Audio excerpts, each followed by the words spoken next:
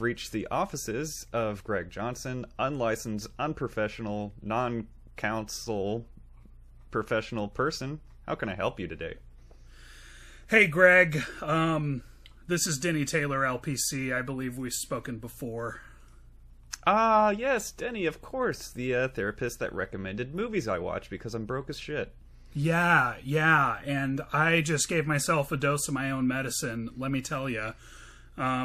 I'm sorry that I thought this could be fixed by watching Captain Fantastic, because there's this fucking guy, okay? Get this.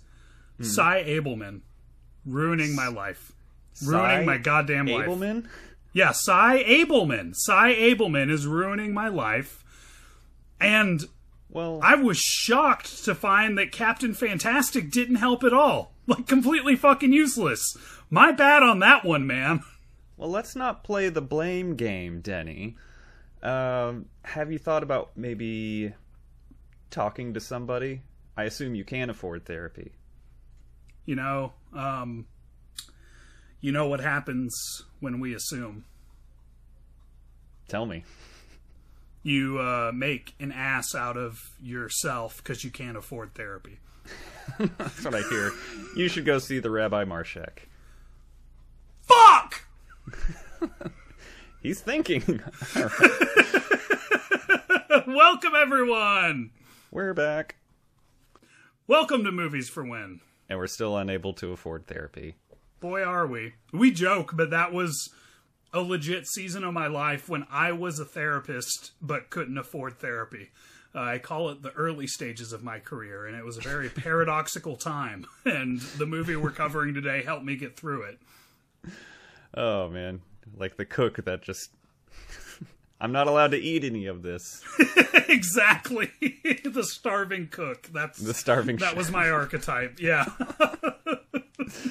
Very cool. All right, well, this is our final movie. We're, as we said last week, making up for Denny's mishandling, misjudgment of his memory of Captain Fantastic. So he has made up a pick that was going to go in the poll, but we're in control. We have the real power here. So we're just going to go ahead and watch and discuss the Coen Brothers film, A Serious Man. Woo! We love it. The movie, I'm Denny. so excited. Yeah, this is the one you wanted to pick, yeah?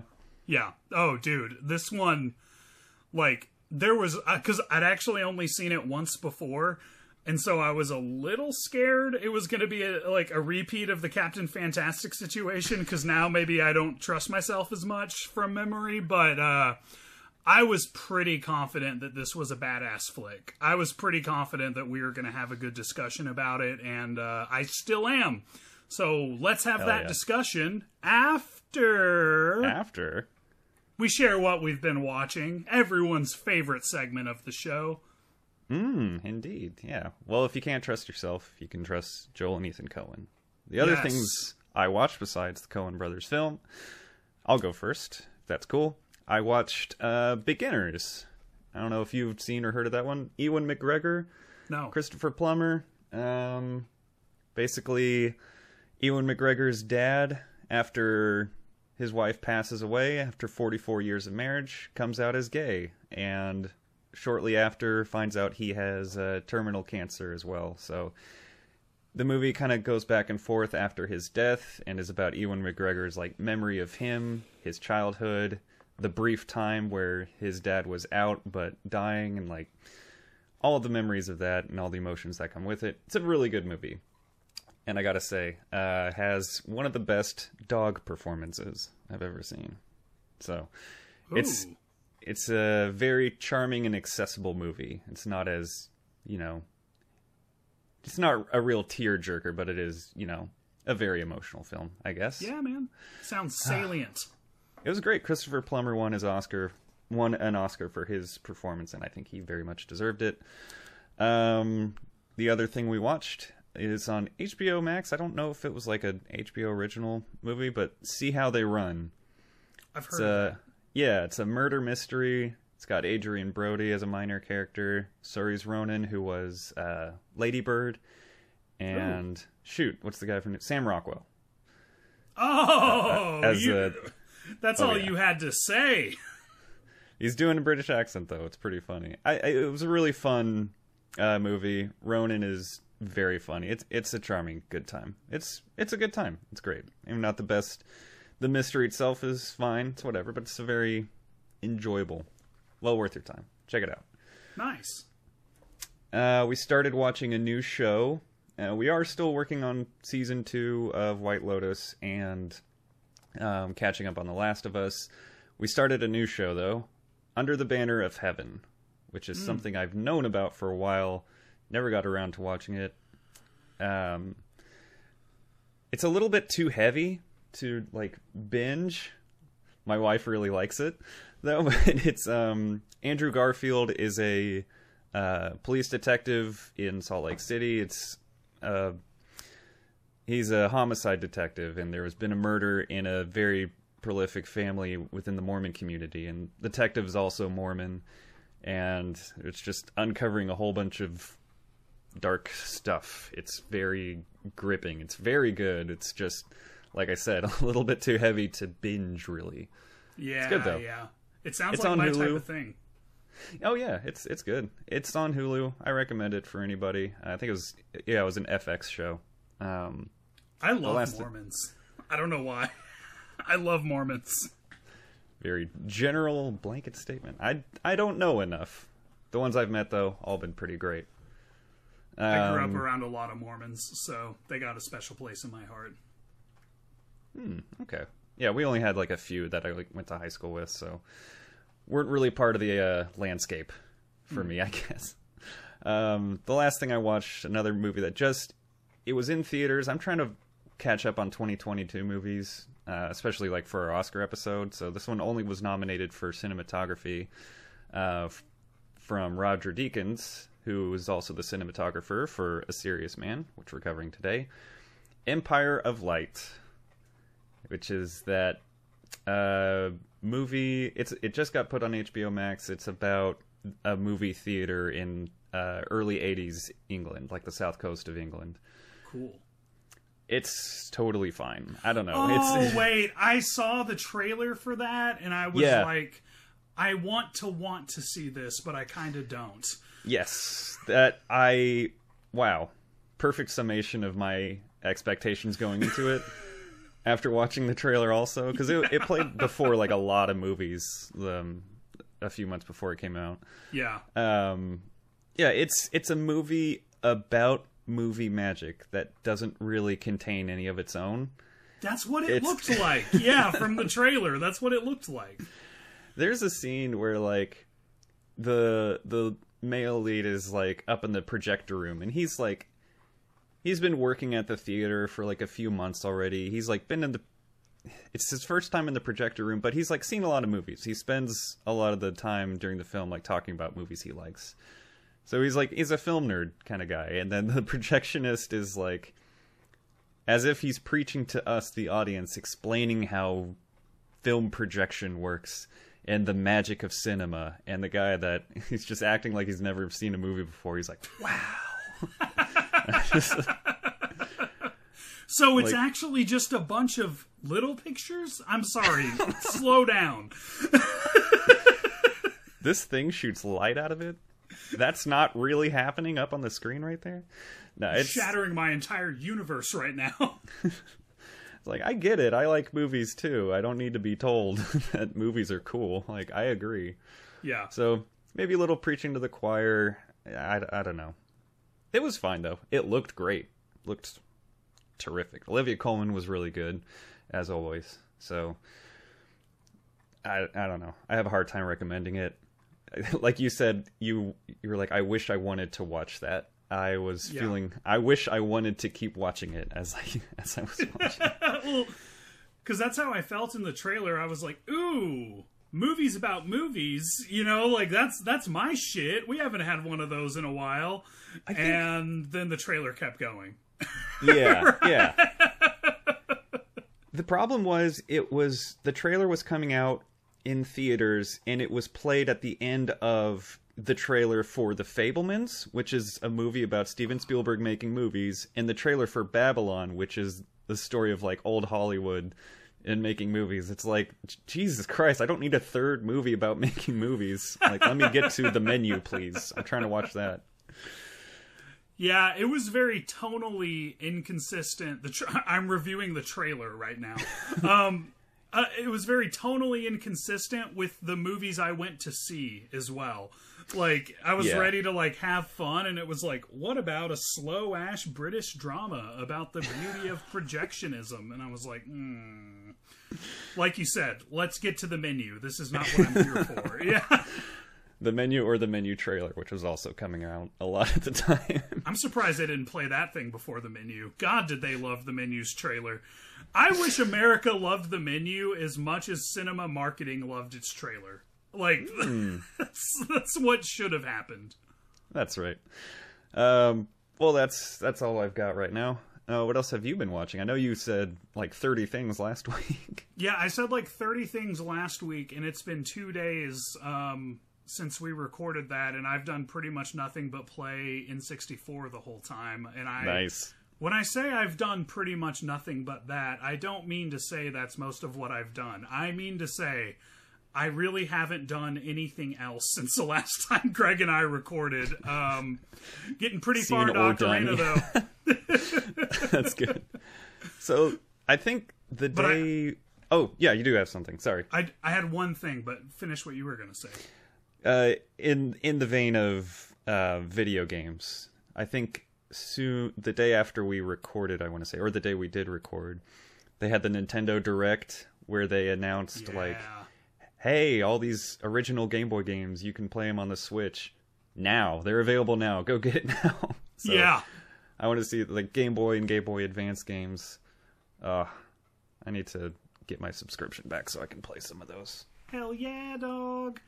So I can play games with you. But I was kicking myself because I forgot this. And yeah, get online with me, bro.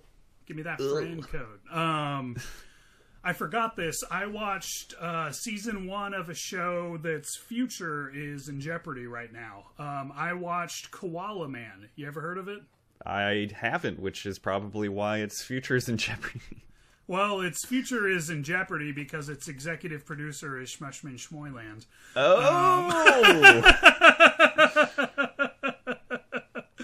But I'm hoping that his role as EP was not crucial because it is a really, really fun show. It's an adult animation about a regular Australian guy who is a self-appointed neighborhood vigilante without any superpowers named Koala Man. And rocks. It's so fun, and dude, it sounds like such an ordinary premise. Much like Community, but a lot faster. It becomes a very unhinged reality really, really, really fast. Okay, there is some absolutely bonkers shit going on in that show, and it's really, really fun. It kind of hits you out of nowhere. Basically, like, you just assume they're in the normal world like us, and then a couple episodes in, someone gives you some backstory on what's going on in the world, and you're like, Jesus Christ! So... Australia's fairly untouched, but it's hilarious. It's out there, and it's irreverent and a really good time. So I really hope that someone else puts up some money for it after I'm sure Justin Roiland is fired now, and I hope the show continues because I really enjoyed it. That's awesome. Yeah, I hope so too. I was looking at the cast. I see Hugh Jackman play somebody named Big Greg, so I'm all about that. Yeah. And Sarah Snook is in it. She's in Succession. I've only seen her in Succession, so it's cool to see her in other places. That's fun. And we've got Jermaine Clement in the mix too. Jermaine's there. Awesome. It's always good when he shows up. Does he say Big Greg? I think he does. Oh. I'll get a kick out of that. I'm sure he says it at some point in the season. So it'll be the recommend. highlight. It'll be the highlight for my watch. Yeah, Koala Man, folks. Big Greg. Oh, love it. All right, that was a much shorter time than last week. Yes. Are we ready to dive into A Serious Man? I think I am, Greg. Where can we Excellent. watch A Serious Man? Well, mine was only an Amazon rental. It didn't even seem like it was on any specific streaming platform. It seemed like that was really the only way to get it, is to rent it from someplace. Whether that's Amazon or iTunes or what have you. Yep, I rented that shit on Amazon and gave the money to Jeff Bezos. So he can build an Elysium. And I can be left on Earth. Yeah! I can fight robots with Matt Damon. But at least I got to watch a Coen Brothers movie, which honestly... At least... do I want to be in the Elysium or do I want to watch Coen Brothers and die? I'll take Coen Brothers and die any day of the week. I saw how it worked out on WALL-E, okay? Netflix and chill, babe. No, it's this week. It's Coen Brothers and die. Cool. A serious man in rigor mortis. You have no idea how chill it will get.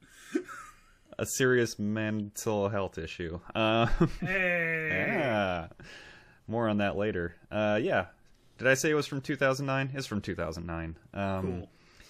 Before we talk about how we know the movie, I would like to give you a Critiker review of the week. Yay! New gimmick! Edition 2 of the new gimmick. This one isn't as funny as the last one. I think this is just like a perfect summary of how I felt about the movie. I scrolled through a lot of them. There wasn't really any anyone saying like anything super funny or anything. It's all like either praise or people that just straight up didn't get it, or like, I want to get it, it's just not for me. So, but it aired mostly positive. But this guy said, "It was a gas. Once again, the common man is knocked from pillar to post by forces unseen and unknown. It is sort of like watching a pathetic animal being tortured and probed while more and more children gather around to delight in its predicament. Never in your life would you think it's possible for such cosmic sadism to be so appealing." It continues to baffle me how the Coens somehow managed this theme with such finesse and nihilistic splendor. Just look at that parking lot, Larry. 9 out of 10. God. Finesse and nihilistic splendor should be the tagline of our podcast. And then people listen to it and are like, where's the finesse? Well, that's the thing about finesse. When it's there, you don't notice it. Yeah. You wouldn't believe how seamless these edits are. They're seamless edits you don't notice all the time. Oh. And we're back. Great summary, Denny. The joke is, it wasn't a cut. All right. How do you know A Serious Man, Denny? I think you mentioned before you've only seen it once. Yeah. Years back, I want to say 2018, maybe 2019 at the latest. I was just picking movies to watch, and I was like, oh shit, I haven't cleared out the Coen Brothers catalog. So I watched Inside Llewyn Davis, and I really enjoyed it. And I was like, what other lesser-known Coen Brothers movies are there? Threw on A Serious Man, and it had a serious, lasting impact on me that stood for years. I think I said last week that I think about what I learned from this movie at least once a week. And I know I'm prone to hyperbole. Did I say it right? Hyperbole. There we go. I don't know why I couldn't get... You've never said that word correctly once in your life. You're the worst at saying that word. Wait till you hear how I say dynasty. Oh, shit. That was an example of hyperbole. This is English lessons with Greg. All right, Denny. Nice. But I'm being legitimate when I say, like, very, very regularly, the lesson from this movie sticks with me, and as part of my relationship with it, I'll give just like some background on me and why this movie hits me this way, because Vanessa's very different from me, and we just watched this movie and she wasn't feeling it, and I think it's the more we talked about it, it's because she already understood the lesson, so there was nothing particularly profound about it to her. For me, I am a really, really, really rigid thinker. My mind works in a very concrete way. I'm always looking for objective truth. And I'm always like, I'll get obsessed and I'll ruminate on stuff. And it's a personal hell. Like, this is bad for my mental health, and I'm working on it in therapy right now. Just because, like, but somewhere in my mind, I'm like, there's a right way to think about this, and if I just think about it right, then I'll know how to solve the problem. And so I'll get obsessed. And this movie basically sits down in front of me and says, no, there's not. And you'll never think about it the right way. And you'll never get what you're chasing after. And I know this is hard for you, but you needed to hear it. Is essentially what my relationship with this movie is like. What about you? Damn. Well said. Yeah. I feel like I have a similar mindset most times. I don't think I'm as intense about seeking out the answers, but I will talk about the search when I'm talking about old Larry Gopnik here in a little while. But I first watched this movie when it was new. I didn't see it in theaters, but like I think it must have come out like early 2009. I watched it in college, so I was like just out of high school. And I had just come off of watching No Country for Old Men, and I was like, wow, like I only knew the Coens from like The Big Lebowski and Oh Brother Where Art Thou and No Country for Old Men, so I was like, what do they have next? And this movie, I didn't know a thing about it, and it just really took me by surprise. And I was like somewhere in the middle on it. I was like, I thought it maybe was a little bit too abstract or unsatisfying, that kind of thing. But something like I recognize the quality of it, and it's really stuck with me since I saw it. And I've seen it maybe 3 or 4 more times, but it's been maybe like 5 or 6 years since I watched it last. And for whatever reason, this time watching through it, it like really clicked with me a lot more.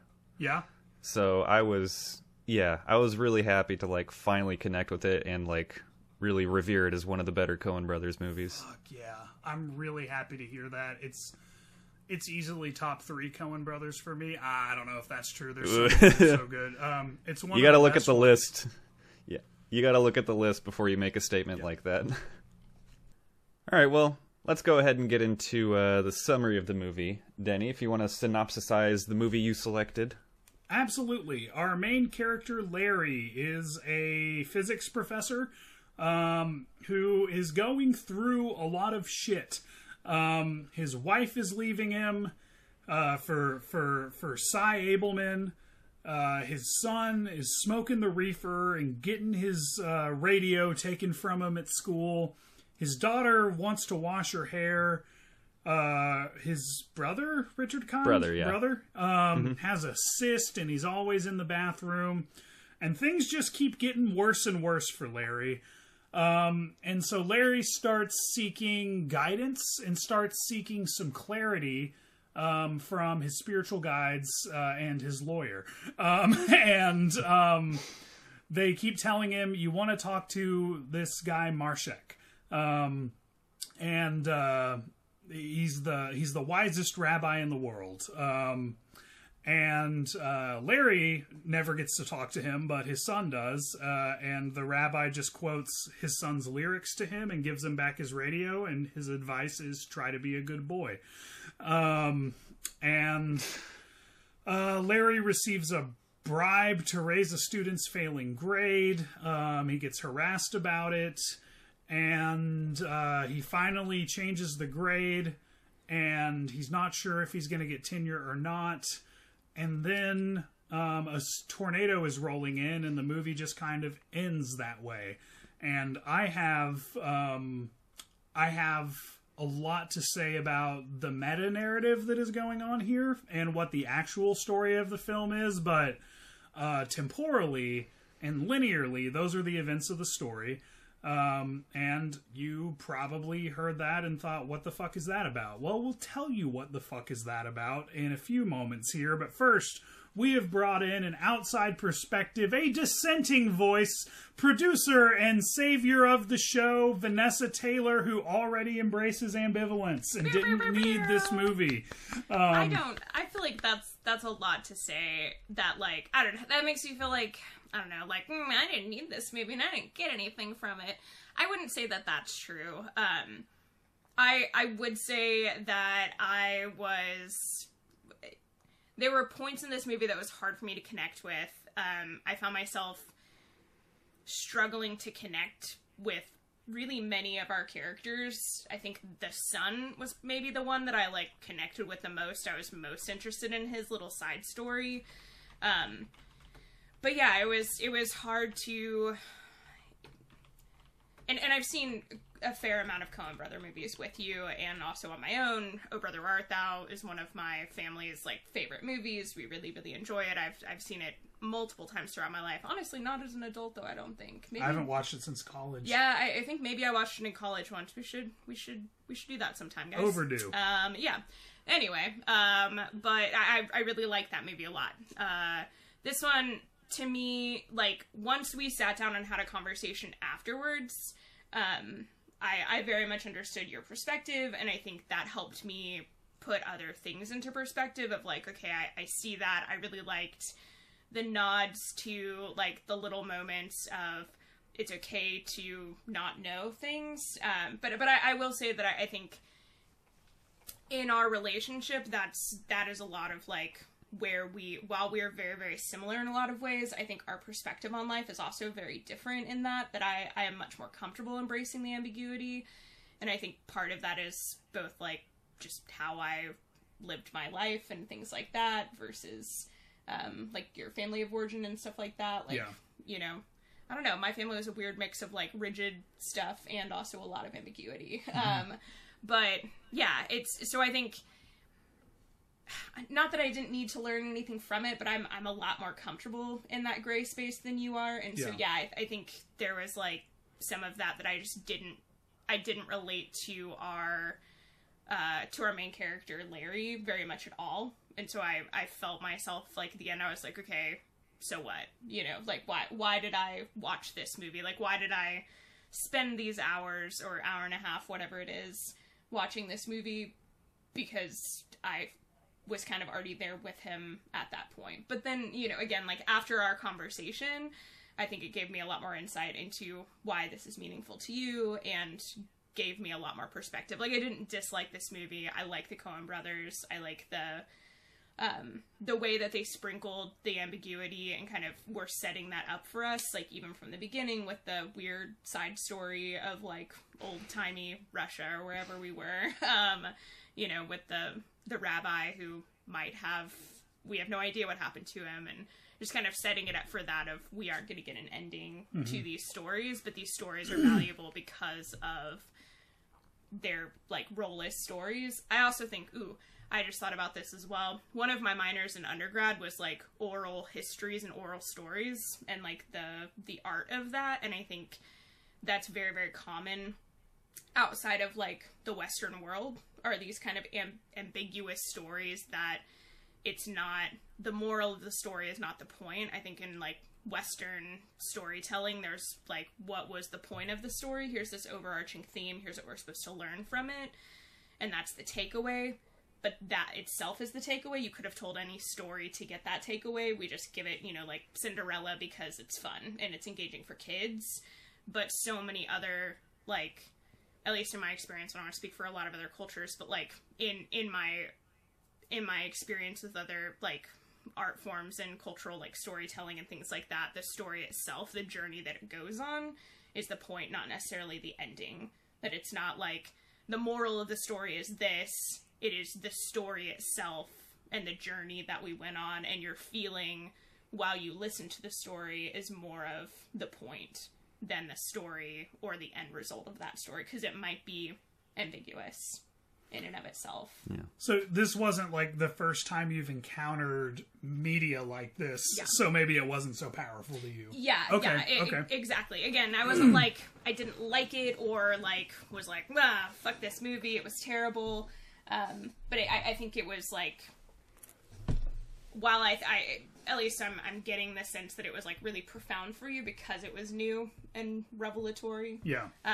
Yeah, I think that was maybe where we differed a little bit in our experience of it. Yeah, and this is just one of the many ways in which Vanessa is superior to me. So, teach me your ways, Vanessa. Teach me your ways. Yeah. We could all stand to learn a little bit more. Yeah, well said. I don't know. Even though your take differs from mine, I like how you laid it out. And yeah, thank you for sharing that. That was really cool. Yeah, thanks, baby. Yeah, but it's not like I didn't need to, like, I don't know. It wasn't like I'm, like, superior from this movie. No, it's not that you didn't need to learn the lesson. It's that you had already learned it. Yeah. You needed to learn it, and you did. Mm-hmm. Yeah, I guess that's true. Yeah. I need to learn it, and I'm trying. Mm-hmm. So we're in very different places with this lesson. And I'm glad I heard, like, Vanessa's perspective on, like, what constitutes a story for, for different cultures is the example she used, but, like, what even is a story?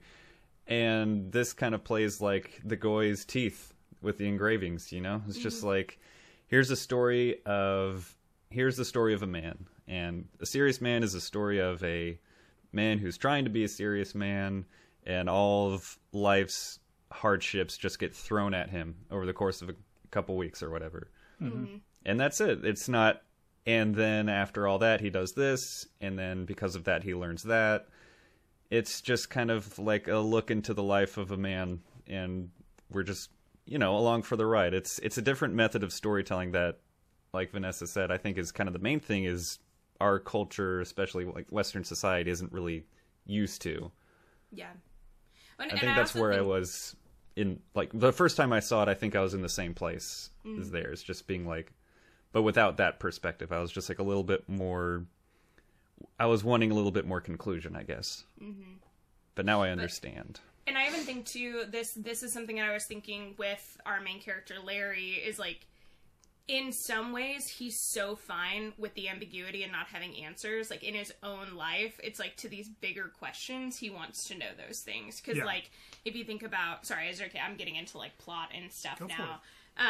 But if you think about, like, with him and his wife, he goes through these, like, what would be crises and are crises for him, but then they just have this resolution, like... His wife Judith is about to divorce him. They're going through those proceedings and things like that. And spoiler alert for the entire movie, obviously, but, like, Cy just drops dead. And then that kind of resolves itself. They don't ever really talk about, okay, our relationship, like, I was about to leave you. They're sitting at the end at their son's bar mitzvah, and they're, like, just collaborating together, having a nice, lovely moment, seeming like maybe their relationship is going to get back on track. I mean, I guess we don't fully know that or not, but it just seems like he's back in the family. They expect him back. He's just kind of rolling back into that space while not really thinking too deeply about it. Mm-hmm. Like, he accepts the ambiguity where it fits for him and rages against the ambiguity when it doesn't work for him. And I think that that's another piece to, like, just another layer of this story of, like, the point of life is to kind of be okay with the ambiguity, not just when it suits us, but when we don't understand it either. Mm-hmm. Because life on life's terms, and we're active participants in it, but we also don't get to be the ones in control all the time. You're talking like you like the movie. I did. Okay. Yeah. Yeah. Yeah, and that's what I was saying. Like, I didn't dislike it. My initial reaction was like, ugh. And then as I've, like, talked it with you and things like that, to me, my initial reaction to seeing it was like, okay, so what? And I do think that there's, like, deeper meanings to it that that's why I was like, I didn't dislike it. I didn't enjoy it as much as you did, but I do like the movie, and I like the Coen brothers, and I like the depth and, like, the layers that they put into their films, because I think that there's ways to pick it apart and ponder it with a lot of different perspectives. That's what I really enjoy about all of their films. Mm-hmm. Cool. Dope take. Yeah. It's like Clive says in the movie, accept the mystery. Yeah. Yeah. Although he's talking about the mystery of the appearing envelope of cash, but as a whole, accept the mystery. Well, it's a powerful metaphor for what Larry needs to learn, and then we finally see him at the end change the grade and embrace the mystery of it all, right? Like, it's a pivotal moment for him. Mm-hmm. And then we see the storm roll in, and he gets a horrible phone call about his x-ray results. Yeah. Mm-hmm. or even the second rabbi, you know, like he kind of held the answers. That whole story about the teeth with the Hebrew writing on it, you know, like the point of that story was not to find out why there was writing. The point of the story was to understand that sometimes we have to accept that we don't get to know the answer to the writing. Yep. And like you can either live your entire life sleepless, like the dentist was for a while, like thinking about it, ruminating on the unknown, you really, really trying to find out, searching for those answers in everyone's teeth, or you can go back to kind of living your life. Yeah. Well, and it was a story about how pain resolves itself with time. You know, like when you just have this directionless pain and there's nothing you can really do with it and something is just gnawing at you, all you can really do is wait for it to heal. You know, like you can engage with it in some ways. You can talk about it, take perspective. I'm getting into a whole thing I wanted to get into, and I don't know when I'm going to start getting into it. But the reality is that, like, and I found this to be true in my life, that, like, some of the most damaging pain I've experienced has just taken some time. You know, like, it's just, like, at a certain point it was long enough ago that it doesn't even seem relevant for me to be upset about it anymore. So I ask myself, why do I still care? Right? Like, yeah. And I think that's the difference between, like, Dr. Sussman, who was the dentist, and Larry sat in the same office. They're getting the same advice from the same person. Dr. Sussman brings it to him, this prolonged pain that he's going through, and the rabbi just says, hey, maybe it means this, maybe it means that. Depends on how you kind of take it. Maybe it means you should help people whenever possible. And Sussman's like, yeah, I'm going to do that. And he's allowed that to kind of be done, and it's concluded, and now his healing can kind of begin, and he can get back to life, like you were saying. Yeah. Larry, on the other hand, is not satisfied. Still demanding answers. Well, and I think, like, that's a point that I was gonna bring up too, or like very similar as well, as like you got through those things not just because of time, but because you went on with your life. Like, they could still be there with you, and you're letting yourself be affected by those questions, but you're not stalled. Like that's how Larry starts to get through this, is by, like, continuing to live his life, and that's how Sussman and all of those people as well, like you're saying, you grow around those queries and stuff, and eventually you're like, okay, while this felt like one of the most important questions in my life, or things that needed to be resolved, the act of living life has led me to know that that's not as important anymore, because my life is in a different place, and I'm a different person because I'm continuing to grow. Yeah. Well, I had a breakdown I wanted to give. It's literally all my notes are. It's this and the gimmicks, because I was tracking, excuse me, burp. I was tracking what I would call the real narrative of the movie. And so, for me to understand the real narrative of the movie, you don't need to ask what is happening on the screen. You need to ask, what is Larry seeking, and what is he finding? That's where the changes happen in the narrative. And so I wanted to break down this structure that I really think is a masterpiece. So the first one is when he first wants to seek an end to his pain. He wants to know what to do, how to handle this right. He goes to the first rabbi, and he is told, change your perspective. What's happening is not bad, and there's also the implication that there's a right perspective to take. You just need to start seeing God in everything. You're looking at the world wrong. There's another way to engage with this that'll make it less painful. Then immediately in the next scene, his lawyer, Larry tries to take the perspective when he's trying to talk to his lawyer, and his lawyer's like, what are you talking about? This is terrible. What's happening is bad. Which knocks Larry down a peg and returns him to his original reaction, right? So finally he goes to the second rabbi, who basically tells him, you need to embrace not knowing and accept things at face value. Pain resolves itself with time. And I don't know, try to help people. Larry doesn't like any part of that other than try to help people. And that's what you see him doing the rest of the movie. He's taken the part that he likes, and he's ignoring the part that's challenging for him. So after his second rabbi, he goes to his second visit to the same lawyer, And the lawyer basically tells him, don't worry about doing what's right or helping people. Protect yourself. Don't pay for Cy Abelman's funeral. Set up a separate banking account. Don't let your wife have any more of your money. And Larry just breaks down crying. And so the lawyer sees that Larry is not capable of this, the advice that he's giving him. So he sends him to the third rabbi, the rule of threes, right? Like, this is going to be the big rabbi that pays everything off. But Larry has this dream in between about the uncertainty principle, where basically it's a mathematical equation that says we can never really know what's going on. And then he tells everyone, but you have to know it for the midterm, which I just love that contradiction. But the ghost of Cy in his dream just starts beating the shit out of him and basically is screaming at him, you must get certainty. Go talk to Rabbi Marshak. Like, it's like built up as this huge thing. And then we have this like temptation Bathsheba thing. And this is the most human part of the movie. His neighbor that he goes to fuck, he says he's there to help others, but that's not true. He's there to indulge in his sensory desires and numb himself. He numbs himself with sex and drugs, and just wants to believe his problems aren't real. And man, that's what that's what people do. And here he's basically going back to the first rabbi's advice: take a different perspective. Broaden your mind. Even the way he's looking at the cup while he's high is showing him taking perspective. He goes to his third lawyer visit, and at this point, every expert he's talked to has referred him to an even better expert, but he can never seem to get a hold of these even better experts. And finally, the one of the founders of the practice, the top dog, best of the best, walks in, and he just has a heart attack. He doesn't help Larry. He just keels over and fucking dies right there.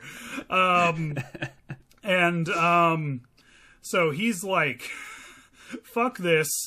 I'm going to the third rabbi. I'm getting my answers. He shows up, demands to see the rabbi, and he tries to force his way into certainty, and he just gets nothing. He's told the rabbi is busy. He can see him. He's right there, this like golden triumph MacGuffin-ass motherfucker that he needs.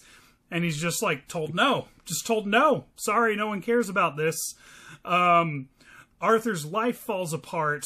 And like Arthur's telling him, like, oh my God, trying to see God in everything didn't help me at all. I can't even play cards anymore to help me deal with how hard this is. Then finally we have his son, Danny, who does get to meet the third rabbi, who, again, as I said earlier, gives him the thing that was taken from him by the lower ranking rabbis, and just quotes the lyrics to him and tells him, be a good boy. That's the profound advice we're getting. He's getting the thing that he was told he should not have, that was distracting him from learning all these Jewish traditions that are supposed to be leaned on to help get through challenges like these. And we're seeing Larry lean on the traditions of his people and the stories they've told for generations. And it's just not helping him. We finally see Larry embrace the mystery, change the grade, use the money to pay for his lawyer fees. But then we see a storm rolling in. Larry is still scared of the storm, but his son Danny is listening to his music and facing the storm head on boldly. And then those motherfuckers, the Coen brothers, just roll the credits.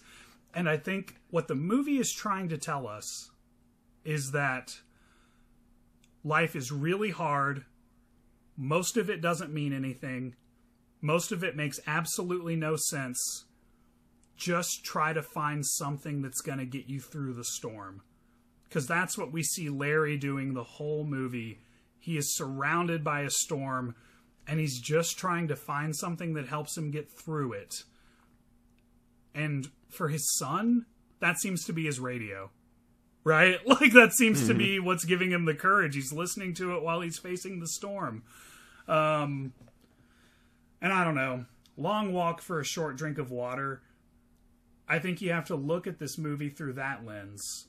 Like, what is he seeking and what is he being given, instead of just what is happening narratively, linearly, for it to really make sense. And when you look at it in that meta-narrative sense, I think it is a brilliant, profound movie that, for as much as I love movies and as many of them as I have seen and talked about, I can't really say a lot of them have affected my life. This is one of the ones that did, that really made me want to examine the framework of how I interpret the world. And it's done nothing but help me. But it's hard, and I'm still trying. Am I wearing a tinfoil hat? What do you guys think about my analysis of the movie? I think it's good, and I think it's valid. It's not a perspective that I take while I'm watching the movie. I'll probably, next time I watch it, I'll probably try to take that with me and view it through your lens that you kind of laid out. I like what you said about Danny, like taking what he can to face the storm, and what he has is music from his radio, his Columbia records that he shouldn't have been ordering, and F Troop, just TV and music. That's how he's facing the storm of his family kind of falling apart around him. Also weed. Danny and I have a lot in common. And like the bully too, like I liked the juxtaposition of like we see that bully chase him home and like never see his face, or at least not when he's chasing him, and then right at the end the bully is staring at the storm and seems afraid, and Danny's just kind of listening to his music, staring at the bully, staring at the storm. Well, and it's like really accentuated when they're like putting all this reverence on these like Jewish myths and these Jewish traditions. Mm-hmm. And then you see Danny at a very big day in his Jewish life at his bar mitzvah, and he's just high. He's high off his ass for it. And it seems like the movie is like really trying to like simultaneously show like reverence and irreverence for the traditions of Judaism. Mm-hmm. Like it's saying that like in some ways these are helpful, but they are not sufficient on their own. You're gonna need to find your own path. What works for other people might not work for you. Mm-hmm. And Danny's path seems to be, again, music, television, and weed. It's helping him get through the storm. And he's kind of rejecting the Jewish traditions that his father is embracing so much, and those traditions are failing him. They're failing Larry. Yeah. You had something? Well, and I even like, I like how they go through I think that is shown visually as well through like the three different rabbis. The first one is the youngest rabbi. He is, like his desk is pretty much just like study books and office supplies. Mm-hmm. It's pretty sparse. Like it's not very like filled with anything. Like it doesn't tell us about anything about him, and he just keeps going on and on about the fucking parking lot. Mm-hmm. Like that's his like thing that he tells everyone, I'm sure. It's like a young person who gets out of seminary and is like, oh my gosh, I have this enlightened idea about how to view the world and this perspective.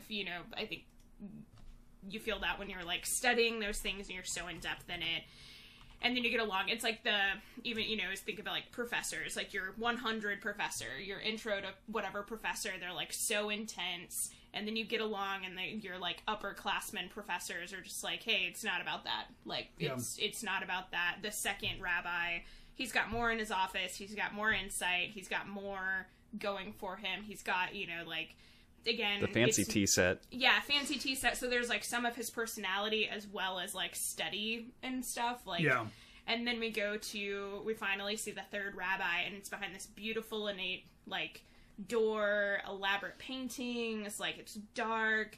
We see some of the things that he's interested, like a lot of science stuff, some things that are like clearly, like study materials, but not necessarily about like the Torah, the Kabbalah, like in any of those things, or the Kabbalah, I'm not sure.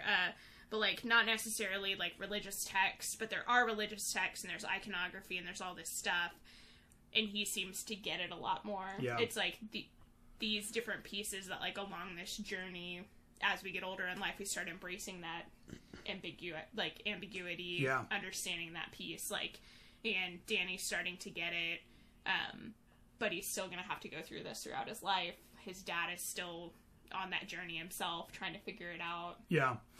Well, and I think that's like, it says something to like the generational aspect that like, again, as the rabbis are progressing in age, they're getting more and more ambiguous in their teachings, mm-hmm. right? I'm only 33. I feel old compared to being 23.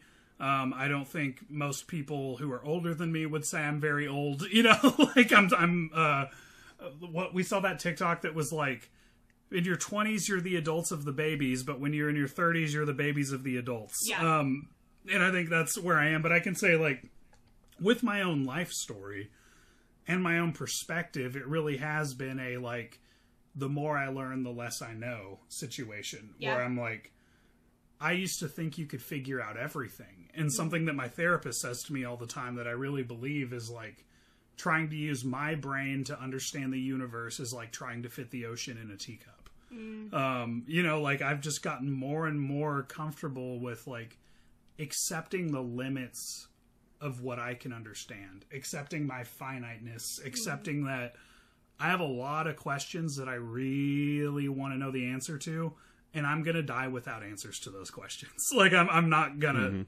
know. We're not at a place in our, like, exploration of the universe as a people that we're legitimately gonna get answers to questions like, where did we come from? What's out there? Not in our lifetime. Like, even sorry. if you did get those answers, there would be new questions. Yes. Like, we're insatiable in our desire to know things. Yeah. Yeah. And that's, I don't know. I think that I can say that, like, what they seem to be teeing up in the movie, having lived 33 years, has been very true to life for me. Yeah. And, like, the path towards peace has been letting a lot of the neediness of those questions go. You know, like, I still think it's fun to talk about them. I still think it's interesting, but, like, learning that, like, dude, I don't know, why don't you focus on what's right in front of you? You have to go to work today. Why are you asking why the universe exists? Yeah. Right? Like, just chill out about that shit. But, Greg, you said you watch with a different perspective, and I kind of wanted to hear that. I feel like we've kind of dug into this one quite a bit. I want to hear, how does this movie play for you? Differently every time, I think. Like I said, I Vanessa wasn't here for it, but I watched it when it was relatively new, and then, like, every few years since, but it's been a little while since I've seen it, so I guess I watch it through kind of the lens of whatever I'm dealing with in life. And I think, like, you talked about how this, if you look at it through what is Larry seeking and what does he find, what I got out of this time watching it is just, like, he's so awful at seeking. He doesn't know how to ask the questions. He's just swimming. For a character that, I swear, like, he says this line maybe 5 times, what's going on? He never knows what's happening in his own house. And nobody's telling him either. What's going on? Nothing. Fix the channel. We still don't have channel 4. We got 7 now, but not 4. Yeah, it's just like the little F Troop is going to remain fuzzy. Yeah. And, like, I don't know. It's first of all, it's, like, beautifully crafted scenes that I think if anyone else did it, it would be super annoying. But the second he walks through the front door, daughter needs something, son needs something, wife's like, you talk to the lawyer, you talk to the rabbi, no, not yet, the appointment's Monday, Arthur's in the bathroom still, he'll be out in a minute though. And then the scene just always ends with him being like, what's going on? He's just getting hammered from every side. So, like, he doesn't even really know what the problem is, and he doesn't know how to find out. He goes to people for advice, and he's just like, I know it's, you know, it's not my place to complain, but God, there's just so much going wrong. It all sucks. What's the answer? We didn't really ask a question. You just said things are bad. What does it all mean? Right, like, right. Are you really even asking anything? I don't know. He's never going to find out what's truly going on. Well, I love that perspective too. I talk about that a lot with my clients, of, like, just this idea that we can't do anything with our discomfort until we learn from it, until we understand its contours, we see how it takes shape in our lives. Like, you know, so often we want to grab something that's painful or that's uncomfortable or that we just don't like about ourselves or our situation, and we want to throw it away from ourselves. But until we really know it, it's going to keep, like, boomeranging, because some of it is ours to process, and maybe not all of it. Some of it might be something that we part with, but if we try to throw it all away, some of it's ours. Like, it has to be. Some of it has to stick with us, or else we just keep repeating the same thing. And so I think, like, to that point, that reminds me a lot of how I even just, like, bring up topics of life, of, you know, we want to do something with it, but first we have to understand it. We got to know the question, like you're saying. Yeah. Yeah. He doesn't know the question, and he doesn't seem like he really even knows how to find it. So, well, and that's what's really sticking out to me that I've learned in my life is, like, how resistant Larry is. Another thing I'm saying to myself in my head every day is just, like, stop resisting. Because I can't tell you how easy it is for me to resist literally every single aspect of my day. You know, like, the drive to work. Now I'm here. I've got to turn on all the fucking lights one by one. Opening my email. It's taking way too long to load. Like, I really get that way. And it's all about resisting suffering. It's all about trying to insulate myself from something I don't like. And what I've learned is if you actually want to decrease your suffering, stop resisting it. Just let the suffering happen to you and trust that it'll be over soon. That's how I make my pain less, is to just try to be like, nope, this feeling that I'm feeling, this negative emotion, is not a problem. And I'm not going to try to solve it. I'm just going to let it happen to me. And somewhere between 20 minutes and 2 days, it'll be over. So I'm just not going to resist it. I'm just going to let it be here with me. And that motherfucker Larry resists at every single turn. Like, he has decided that there's a clear answer to this problem, even though the universe is telling him no, there's not. And again, some of his problems just fucking work themselves out without him doing shit. In fact, almost all of them do. Yeah. For such a passive character, he really crumbles under the first sign of challenge. Exactly. Sorry, I feel like we might have stopped you in mid-flow of what you were saying. I apologize. Oh no, I had finished. You're all good. Most of my, I don't know, like a lot of my remaining notes are pretty much all about like the filmmaking itself, or like different characters and that kind of thing. Let's get into that. You guys have anything to add before we go on to that? I think we have pretty thoroughly discussed theme. Yeah. I think that's safe to say. Yeah. Absolutely. And on that note, I may head out after theme is done. She just wanted to give her initial thoughts, but she couldn't help herself. I know. She got into a good discussion. And I'll just make it longer, so I'm gonna go That's ahead. what she said. Boy, does she. Oh my god. Yeah. Anyways. Well, you helped me flesh out some of my own ideas in your discussion, so thank you for joining us for a brief little bit there, Vanessa. Yeah, absolutely. I love you guys, and I love the pod. We love you too. The pod loves you too. Yeah. The people love you too. Oh, thanks, people. All right, bye, y'all. Thanks, Vanessa. Way to produce and way to save. Thanks for stopping by. I'm sure she'll hear this. I think she listens to this podcast, but one thing I wanted to build off, she was talking about like the different offices of all the rabbi, and I was really like, yes, got it. Nice. Because like we discussed in Fargo and No Country for Old Men, just going into like a minor character's office or like where they spend the most time, they have such great detail, both in like set design and like this character would have this, like Rabbi Marshak, of course, he would not only have like religious texts and everything, but he would also be like interested in science and have little, just all different things that interest him in his massive dark office. There's so much detail, even in the lawyer's office. There's just so much detail of like how these people really live. And if you just pause it and look at it, and like the way they shoot it, it seems like that guy's been sitting in that office doing law work for like 6 hours already. Yes, absolutely. There's just something that makes you feel like this person feels at home where they are. And if you could just like pause, like the way they shoot, like I mentioned before, you get to see basically like you're sitting at the desk looking over all their knickknacks and name badge or whatever, stacks of papers, whatever's on their desk, looking at them. And you could just like pause, look around, see what they have, and it just brings such depth, like visual depth, that enriches the character that you're saying. So Shout out to the Coens for being good at that. The movie itself has a very lived-in feel. Even when we're seeing inside somebody else's house, there's like no part of it that looks like a movie set to me. And even some of the angles of the houses they choose to show, it's just not how you would normally shoot a house in a movie. Kind of like you were saying with the desk shots, right? Like, they give you a very immersed in the 60s feel, and not in the like 90s 60s nostalgia sense, you know, in the like, hey, this is a real fully fleshed out world sense. We're not just gonna play Vietnam protest songs the whole time and call it the 60s. Yeah, exactly. Yeah, it feels lived in. It feels homey. I feel like I just walked into this neighborhood in the 60s. I'm not entirely sure where this is. I think it's Minnesota. I'm not sure.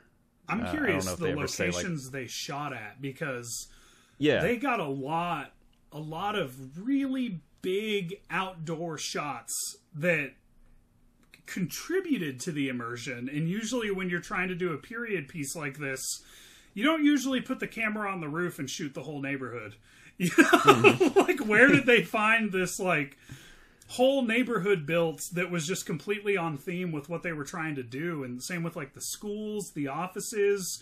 When they're driving, they had so many 60s cars driving around town. Like, they did so good at the immersiveness of it. Yeah, and all everyone's devices, the TVs, the records, down to the clothes. Like, everyone's Arthur and Larry are going to bed wearing full sets of pajamas. Yeah. Like, stuff like that. And then, like, it doesn't feel like everybody has the same vibe either. Because I think the funniest character to me in the movie, one of the funniest minor characters I've seen in Coen Brothers movie, is Mrs. Samsky, the next door neighbor. Yeah, she's awesome. She's so... It's the performance, it's the way she's written. It's just... She's so statuesque, is that how you say something? Well, she's just like a statue, just kind of standing there with just a blank nothing. But you could... With what she says and everything, like, there is a depth there. She's just kind of, like, over it. She's fully embracing the life of just numbing herself. And her whole house is this deep red walls. There's beads in the doorway and all that. Yeah. She has the most unique setting and I think most unique set of characteristics in the movie. Yeah, you know, she's very Mrs. Robinson to me. Her whole relationship with Larry was kind of an age-appropriate version of The Graduate, I thought. And Vanessa caught this. I didn't catch this. This was just a nice little touch, because she definitely represents, like, woman as temptation, right? Like, that archetype. King Daniel is standing on the roof and sees Bathsheba bathing and is taken by her beauty. David, sorry. Yeah, there you go. Sorry, excuse me. Daniel is the name of Larry's son, Danny. King David, you know, and then he kills her husband and forces her to marry him because she's so hot, and that's like one of the good guys of the Bible. Not my place to comment, but Larry is standing on the roof and sees her sunbathing. I just thought that was a nice little a further inclusion of the Jewish lore, so to speak. Because it's all about these old Jewish stories, and anyone who grew up hearing that story, like Vanessa did, you know, would catch that immediately. He's like, oh yeah, he sees her sunbathing from the rooftop. That's David and Bathsheba. Just fucking awesome, man. Just fucking awesome stuff. Yeah, I know they, like, for Oh Brother Where Art Thou, they based it on the Odyssey, but they didn't, like, study it or anything. They're just like, based on what we think we remember about the Odyssey, here's the movie we wrote. And I wonder, like, how many of the biblical stories they're trying to, like, maybe not pay homage to or, like, draw from, or even, like, how many of those did they, like, really, like, did they read the whole book of Job? Because that's the comparison that gets made a lot. I'm not sure if they, like, I'm not sure if they were, like, trying to do, like, a 60s modern retelling of the story of Job or what. That's the take a lot of people seem to have. And knowing the Coens, they probably just kind of know the story offhand and just made the character their own way based on what they kind of knew. And then put in They had to do a lot more research because it is a very religious based set of characters. You know, the whole thing is set in deep Judaism and lore, like you were saying. So, well, I'd have to assume that being Jewish, so much of these myths and stories are just in their bones. You know, like that they wouldn't they would just, it would come out in their writing no matter what, because it's part of who they are, right, and part of how they see the world. Yeah, I guess so. I guess I hadn't thought about it like that. I forgot. We should ask them. We should ask them. Come on the show, Coen Brothers. You're welcome anytime. Oh my god, best episode ever. Mm-hmm. Yeah, and last week we made fun of the city of Boston. The week before we were making fun of the British. We will not be making fun of the Jews this week. No, we will not. No, we will not. This is an anti-Kanye West space, so... What did you think of Richard Kind's character? I think the Mentaculous reminds me of my podcast notes sometimes, but it works. He's one of my favorite. The theory works. He's great. He's one of my favorite actors, and I think he was important to kind of show Larry, like, hey, you think you have it bad? Look at me. Yeah. Like, I have nothing compared to you. Offering a little bit of perspective, but what did you think of him? I feel like he was getting beat down almost as much as Larry. Yeah, maybe even more. Even though we saw it, we saw it less, so it didn't feel like it. But you're probably right, maybe more so. Like, he's going to jail, and he lost the thing he loves in life, right? I mean, first of all, I want to say I love Richard Kind too. Like, that man is just a treasure, and there's. I compared him to Gilbert Gottfried when we were watching the movie to Vanessa, because like, there's some guys where there's just something special about them, and you can't really nail down what it is. Richard Kind and Gilbert Gottfried are those guys. Like, they just have a special quality where you like them. Yeah, I think his character, you know, that while he's widely there to kind of be part of Larry's story, right, or to add perspective to it. Yeah. Again, what sticks out to me so much about him is when he's like talking about how his whole life is falling apart and trying to see God in things just isn't helping him at all, and he thinks it's a stupid idea. He's getting carted off to jail for solicitation and sodomy, and he's going, and I can't even play cards anymore because he got busted for gambling. And that's what stood out to me most about that character, was simply that you saw him be fine until he lost his thing that helps him through the storm, which was playing cards. And that's when he really broke. He was an example of a man without a comfort, right? Like a man without a purpose, a man without some reason to get through all the bullshit so you can do the thing you like, and almost a cautionary tale to Larry, I would say. Yeah, and I found myself more empathetic towards him than I did Larry, which I found kind of interesting, even though it obviously, like, Arthur's got it worse, I would say, but I empathize with him more even though we spend less time with him. I don't know where I land on how I empathize with Larry. It's like the review. Yeah, go ahead. No, you go ahead.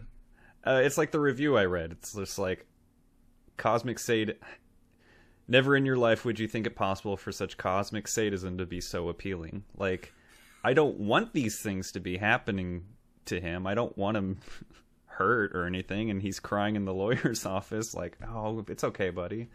But I find myself more like upset for the circumstances surrounding Arthur than I am for Larry. I don't know what it is about the Coens, how they make me like empathize but not necessarily always feel bad for their main characters that they're constantly bullying. Yeah, like William H. Macy in Fargo. Like, he's awful, but for some reason we're kind of with him and we want him to get away with some shit. He's an awful piece of garbage. I think that what's Richard Kind's name in the movie? Arthur. I think Arthur is simultaneously more pathetic than Larry and cooler than him. You know, like, and that creates a likable energy, because he's kind of like a sniveling little mess that's like kind of leeching off Larry and taking advantage of him and overstaying his welcome. But then you see shit like he created like a math system that made him invincible at gambling and got in trouble for it. He's giving Danny weed money. He doesn't even want the money he makes from gambling. He just loves the game so much, you know? Like, and so I think he has these, like, really cool aspects of him, whereas, like, I don't know that Larry does anything cool the whole movie. He's not even cool while he's smoking weed. He's, like, the lamest stoner ever. And when he smokes weed, it's the most present he is in the whole movie. He's just never present. He's just, like his wife tells him, you're always so surprised, Larry. And I didn't really get that until watching it this time. Like, yeah. You're always so surprised because you're never aware of what's even going on around you. You're just, like, grading papers, and I have to remind you 5 times to look up while we're talking about, hey, let's get a divorce. Just kind of, huh? Well, and I'll tell you, this is why I sympathize with Larry, even though he's not an incredibly sympathetic character. I sympathize with him because I was him. Basically, my 20s was all about, like, literally, other than marrying Vanessa and starting my career as a therapist, my 20s was just about losing everything. And much like our protagonist, Larry, I felt that there was very much an external locus of control. I felt like a lot of horrible shit was just happening to me, and my actions didn't really seem to do much to affect it either way. That's not the way to look at the world, right? But, like, that's the way it felt. And again, I wanted what he wanted when my world was falling apart. I just wanted someone to tell me, I know this for sure, this is how you deal with this. And it never happened, and I had to get okay with it. And I remember watching this movie for the first time, still being in that phase, and watching the storm roll in, and I was just like, God damn it. They're gonna roll credits, aren't they? God damn it, Coen Brothers, don't you dare roll credits on me right now! Oh, son of a fucking bitch, they did it! I saw it coming, and I was like, I was sitting there thinking I was finally gonna get the closure I wanted from this movie before I remembered who was fucking making it. Famously, I don't know that there's a single Coen Brothers movie out there with any sense of closure to it. I don't know, man. He's me from another walk of life. Me from another walk of life. Dude. Very nice. Well said. We're not rolling credits on you just yet, though. So. Thanks, buddy. More to come. I had a little side note here. I think this movie exists in the same universe as Burn After Reading. The law firm that Larry's wife hires is Tuckman Marsh, which is... They bring it up in Burn After Reading too, and shit! Reactions to both are the same. Like, Tuckman Marsh, oh boy, that's a tough firm. So it's a law firm we never even see. It's just a little callback. Are all the Coen Brothers movies? Is there a Tarantino theory where they're all in the same universe for the Coen Brothers? I doubt it. Maybe all their original ones. Nothing that I've heard or read. It'd be interesting to try to connect those dots. I think we've nailed down Infinite Biff Theory. We've got to next do all Nicolas Cage movies in Vegas are in the same universe. I haven't worked on that one for a while. And I think Coen Brothers for non-adapted Coen Brothers scripts all being in the same universe could be a thing. Maybe there's some fruit to that. I'll even throw True Grit in there. I'll tie True Grit in. I'll figure it out. Oh, that's based on...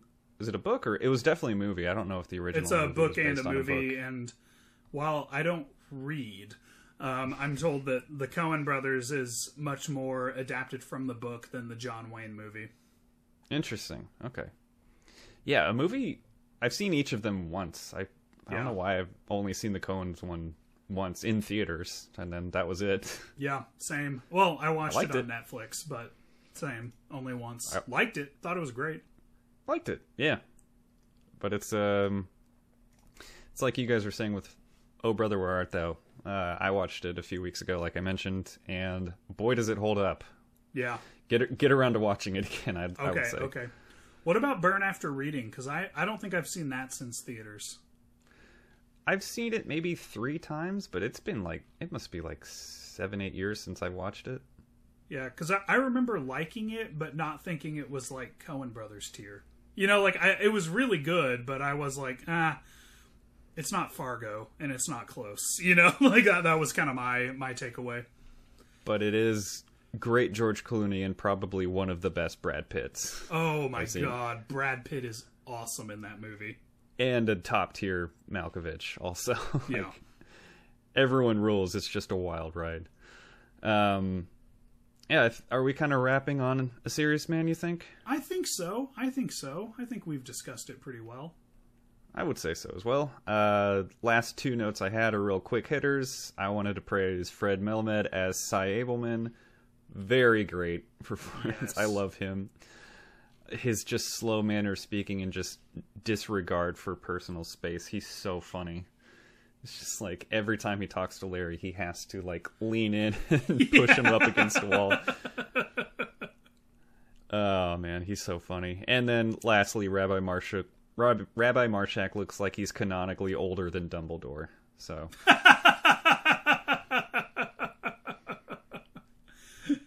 the first Dumbledore, right? Not the second one? The canonical Dumbledore. Oh! Who I think is like 120 or something. If Vanessa were still here, she'd tell us. I was expecting like a shout to come from the other side of the door there. She's cooking now. She's on to bigger and better things than what we're talking about. I bet that's going to be amazing, whatever it is. All right, speaking of amazing things, our last time we're closing out the series, we are going to do our gimmick of the week this week. Denny, one last time, or at least until maybe we revisit again, what is your moment of mindfulness for A Serious Man? My moment of mindfulness is the storm rolling in the final moments of the movie. Just getting to have that like sense of dread and doom right as the story is wrapping up and these characters are clearly about to begin a new story that we won't be joining them for. That moment in between 2 stories is where I'm just like, oh, you know, like where I can just appreciate the cinematic experience. It's one of my favorite endings to a movie, man. So that's my moment of mindfulness, is just them seeing those dark clouds billow in as their life is happening and it looks like a goddamn tornado's about to come through it. What about you? I really like it. I think I appreciate the ending more after seeing it for this time and after hearing your takes on it. I think I appreciate the ending a lot more. Cool. My moment of mindfulness, just look at the parking lot. Just look at that parking lot. I love Junior Rabbi Scott. It's funny, man. Like, he's the only one, like, actually trying to give solid, like, applicable advice to Larry. And it doesn't really hold up under when he tries to take that advice into the real world. It doesn't really hold up so well. Nope, not at all. But he tried. I don't know. I really like that whole scene with him and his little office and his tiny window. And just look at that parking lot. Like he thinks he really struck gold with that one. I don't know. It just makes me think that like it kind of reinforces the idea of like you're not going to get all the answers, and someone finally gives him an answer, something he can actually kind of tangibly use, and it kind of falls apart. So maybe all the advice you give in life isn't always valid or doesn't always apply to you. Yeah, I dig that. Maybe it only works for Rabbi Scott. Not for, maybe he can just look at his little parking lot and be so happy. Mm-hmm. And he is. He's going to continue to do so. Yeah, he seems like he lives a good life. One of the only characters in the movie. I know. He just seems like one of the only genuinely happy guys. Yeah, absolutely. What's your favorite line from A Serious Man? So my favorite line is, when I said I think about this movie at least once a week, it's what I think of. And I was really surprised it's so thrown away and just kind of snuck in there, because it hit me like a ton of bricks the first time I watched the movie. It's when he's talking to the second rabbi, about the goy and the teeth and all that. And just real quick, it's like blink and you miss it, which really caught me off guard. I must have really needed to hear it the first time I watched it. The rabbi just goes, like, it's just so matter of fact and obvious. Well, come on, you can't know everything. And I hear that voice in my head when I'm doing these, like, obsessive ruminatory loops on things. It's just like, hey, you can't know everything. So set it down. You can't know everything. So why did you even tell me the story? Well, you're the one that wanted to hear it. Stuff like that. So good. Isn't it so good? It is so good. Is that your favorite line? Yeah, that's my favorite line. What about you? Okay. I'm having a tough time choosing. Actually, no, I'm not. I had one going into it, and I think it's going to be my runner-up, just because it's so funny and said with such sincerity. This is not about whoopsie doopsie. That was my runner-up. Yes. So good. Oh, her face after she's saying that, like, God, Larry, this is not about that. Whoopsie doopsie. Like that's the clinical name for it, right? Like she talks about it like she's using the proper terminology. The scientific term. But my favorite line is from The Dream, where he's drawing on the chalkboard. I think you quoted it basically already. Even though you can't figure anything out, you will be responsible for it on the midterm. Yeah. Perfect summary of what he's going through. Yes. Hell yeah. Hell fucking I think that was another, real quick, like another tie into the biblical side as... was it King David that had his dreams interpreted, or he was the dream interpreter? Joseph interpreted dreams for. Yeah. Okay. Well, he didn't bring the dreams up with anybody though. But. Yeah, but his dream sequences were quite conspicuous and definitely thematically significant. I hadn't thought about Joseph. Yeah, it's probably just like another little fun thing. I don't know. Yeah. I liked those scenes a lot. Me too. Seeing them for the first time, a lot of them caught me by surprise.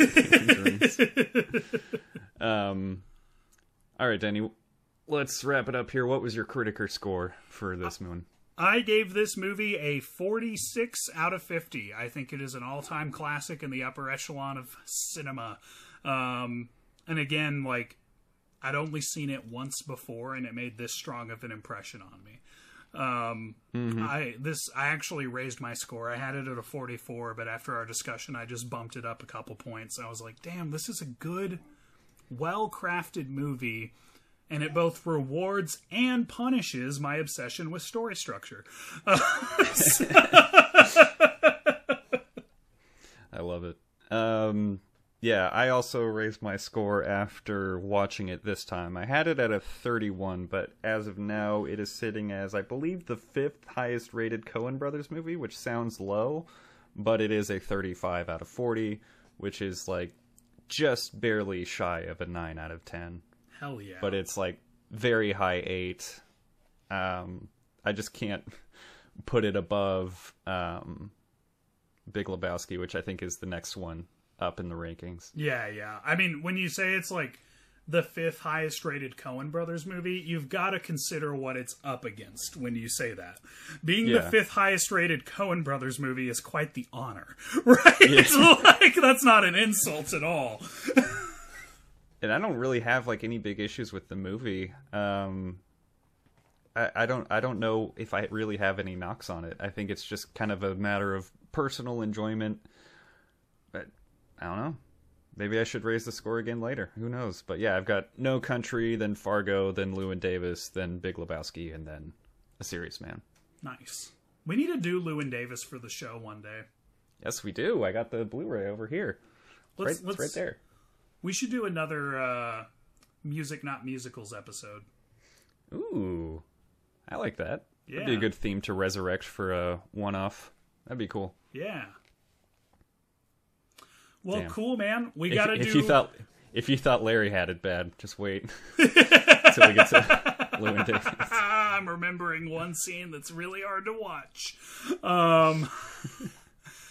So we got to do our ultra gimmick of these 4 movies that we have watched: Captain Fantastic, Paddington 2, Good Will Hunting, and A Serious Man. What is the best movie for when you can't afford therapy, Greg? I'm between two of them. I think if you just need something as a temporary, like, feel good, you're just like, I'm just dealing with a lot, I need something to kind of, like, make me see the good in life, put on Paddington 2. If you want to have serious thought about your perspective on life and all the challenges it brings, I think it's A Serious Man. If you wanted, like, I guess I'll go with The Serious Man. Like, if you want to, like, get the most out of a movie instead of going to therapy, I guess, like, we're not actually saying this is a good replacement, but you know what I mean? Like, kind of the idea of the theme. I think A Serious Man is the winner for me. Yeah, I've got to pick A Serious Man too. The sequel? No, I've got to pick A Serious Man as well. It's the only movie that we covered that actually really helped me a lot when I couldn't afford therapy. So, by default, that's my pick. It's also my favorite of the movies we covered, and as someone who totally fucked up a pick for the theme that they were very passionate about, I'm glad that my redemption pick was our mutually agreed upon winner. That makes me feel like maybe there's still hope for old Denny. I think so. And I will say before we head out here that I realized I gave Paddington 2 and A Serious Man the same score, so I'm bumping A Serious Man up to a 36. Beautiful. We know how you are with bears, Greg. I love them. I love them. So that makes it a 9 out of 10 for me. Nice! There we go. It's up there. It's still below Big Lebowski, or it's tied, I'm not sure. But yeah, there we go. We're done. All right, Denny. Done. For the first time in a long time, I can ask, what are we doing next week? Starting a new theme. Yeah, we're starting a new theme. Did we decide which one it is? Yes. Then I'm going to ask you, what are we doing next week?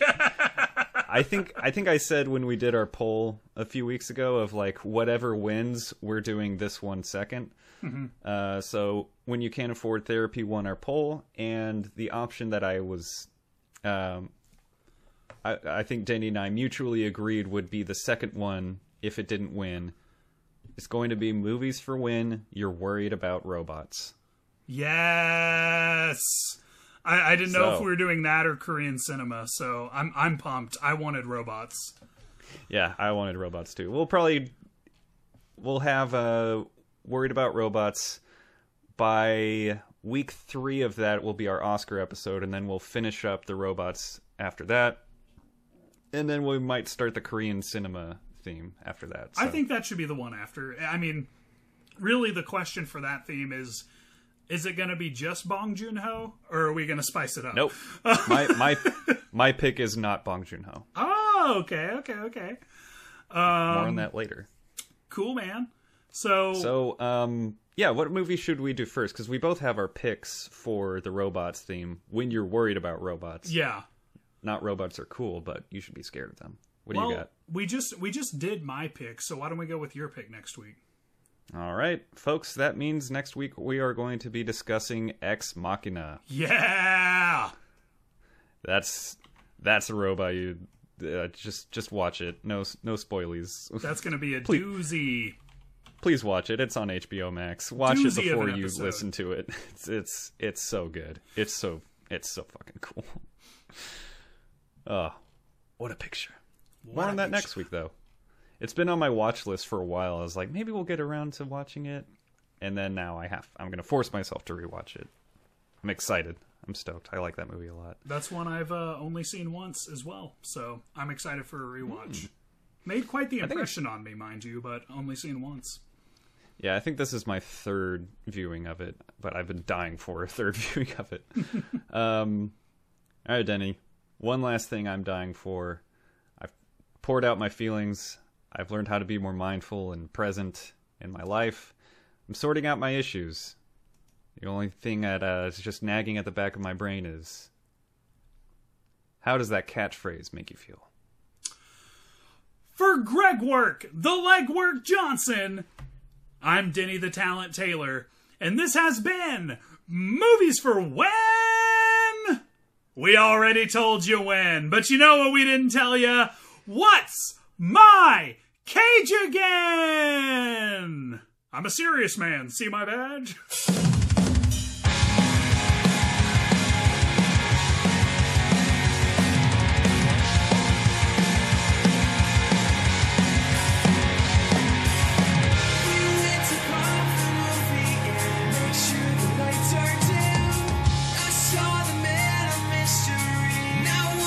Just like him, the way he walked across the screen, it's so divisive it seems. I found a man I wanna be, with underrated certainty. They're all just a little bit cagey. Some of you praise me, but maybe you hate me. And no, it's not just a phase, Mom.